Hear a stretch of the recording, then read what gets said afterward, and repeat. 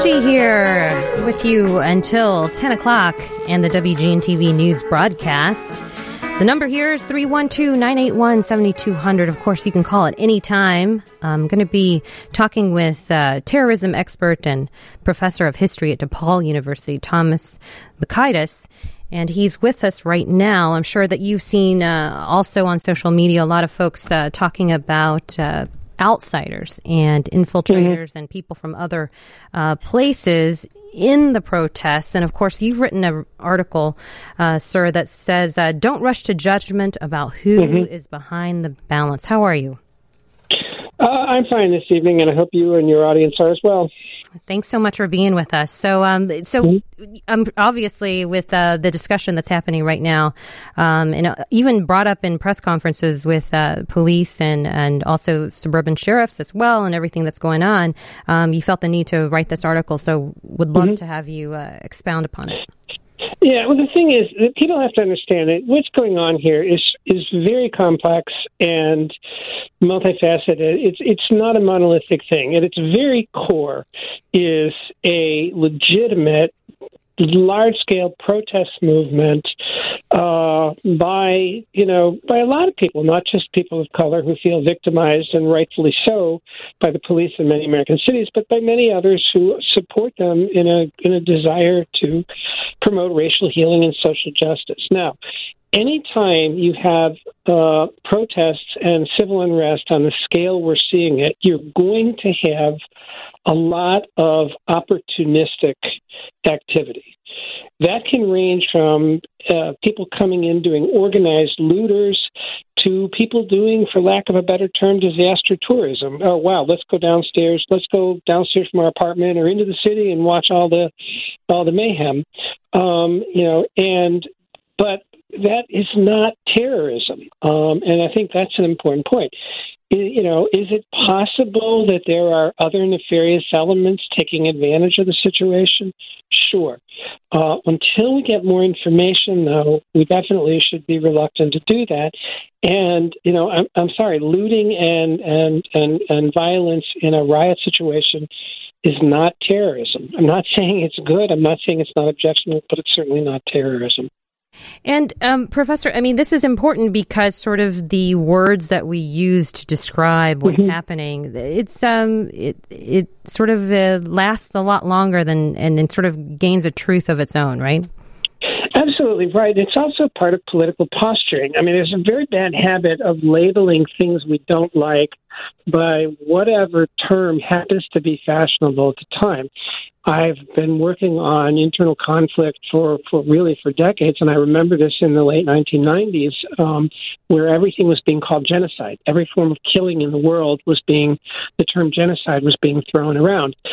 Terrorism is now, a term being used very loosely and very inappropriately for all kinds of violence. And the key to remember is there are a couple of elements to non-state terrorism, and that is that there's an ideological motive, there's a desire to spread fear, and there's violent activity. Well, these people are not out sending any kind of message. Looters are not out to spread a political message or to instill fear. They're out to profit. Or they're simply just expressing an undifferentiated kind of rage in some of the destruction. That just does not fit the definition.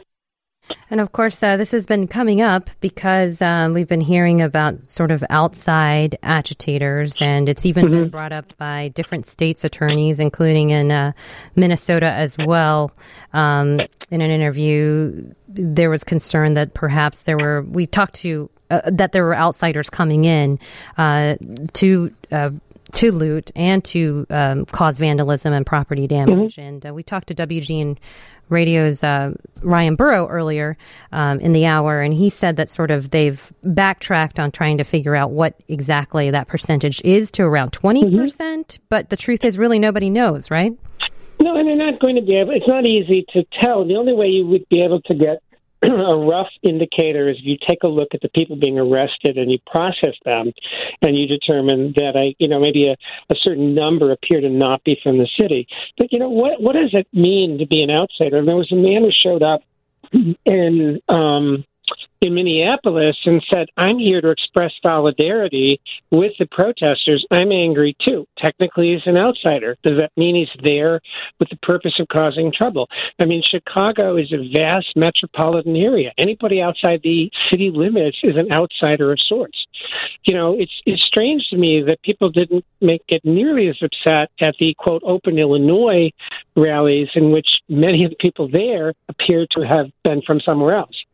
So anytime you have these kind of gatherings, you're going to attract people from all over. But that doesn't take away from what the core issue at the heart of all of this is. And we shouldn't allow ourselves to get distracted from that or get caught up in the blame game. You know, and of course, we're not, this is happening both with people associated both on the extreme right and the left as well. Supposedly, and we don't know that for sure. Yes, there have been reports. I mean, this is how it's playing out. Okay, the mayors understandably have said, look, a certain amount of this trouble is coming in from the outside, and we know that's happened. It happened at Ferguson in the protests after the shooting of Michael Brown. It does occur. On the other hand, you know, to say, well, there were white supremacists who were there being what in the field we would refer to as agents provocateur. In other words, people there trying to provoke a violent response that allows them to say, oh, see, here's the race war we were talking about, or to provoke a response from the police. But nobody has been able to document that. There's a lot of Twitter activity. There's a fair amount of stuff going on the internet, but that doesn't mean that anyone has been able to show that these individuals have actually shown up.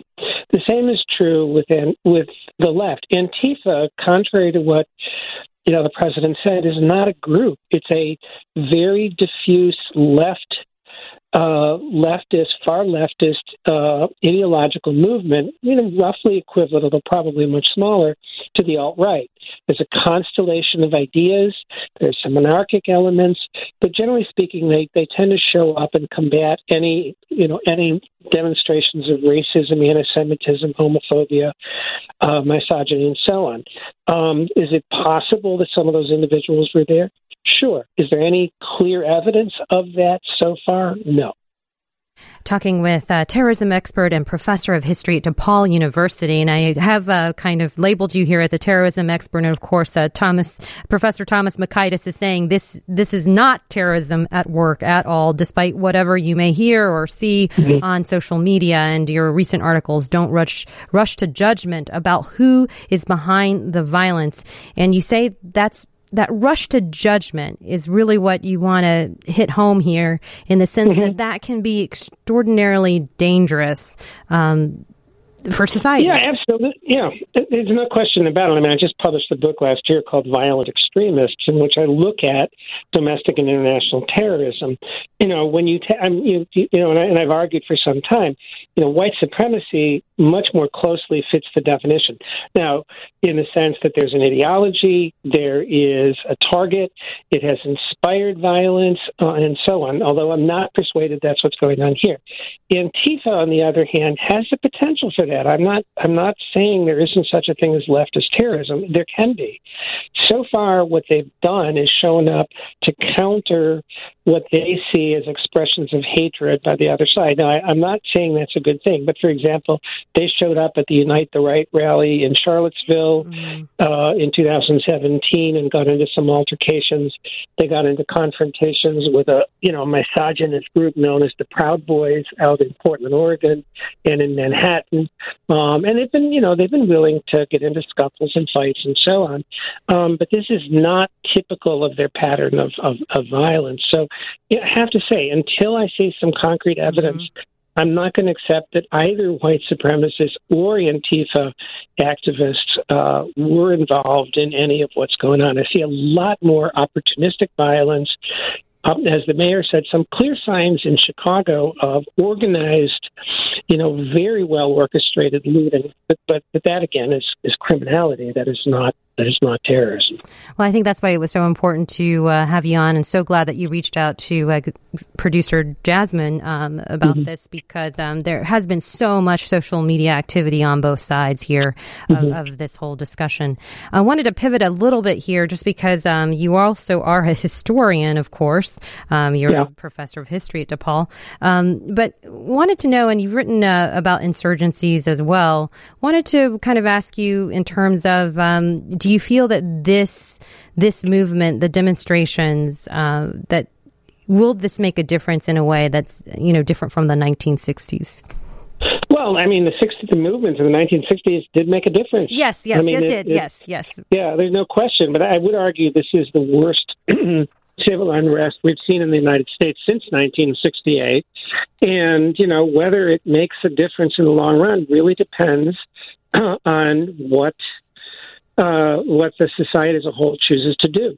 I mean, if it leads to genuine reform, if we take a good, hard, and painful look at policing, at social inequality, at systemic racism that is deeply ingrained in American society, then the legacy of this could be quite positive. There's no way to tell when you're in the middle of it. But it clearly could morph into some kind of a larger movement. So perhaps definite actual change and progress in terms of moving the needlehead. Sure. Look what the Me Too movement has done. And that started with courageous women speaking out against what was winked at and nodded at for decades, which was, sexual abuse at work and in various other environments, and look at the impact they've had. Look at the impact of the Black Lives Matter movement. There are plenty of examples of these things, and which is why I think so many of the activists here and the protesters have been very, very assertive in saying, we deplore the violence. This is not what this is about. Please stop and express yourself some other way. In fact, George Floyd's brother said, if you want to make a difference, vote. Mm-hmm. I think that was, a very, very insightful comment. Well, just love always getting a historian's point of view, because I think historians have a different way of looking at the world because of their vast knowledge of, intimate knowledge of history. And sometimes, when we don't know our own history, we tend to repeat it, right? Well, at the very least, we could learn from it. And I think, being a historian gives you a long view, and it reminds us we've been through a lot worse. Mm-hmm. And, we will get through this. I'm always an optimist. The glass is always half full for me, and but these are dark times. There's no question. Well, I think we will leave it on that. We will get through this, because that was an optimistic and hopeful note. And thank you so much for being with us, DePaul University professor of history and also a terrorism expert, Thomas R. Mockaitis. Thank you so much, Professor, for being with us. You're welcome. Have a nice evening. Yeah, you take care of yourself.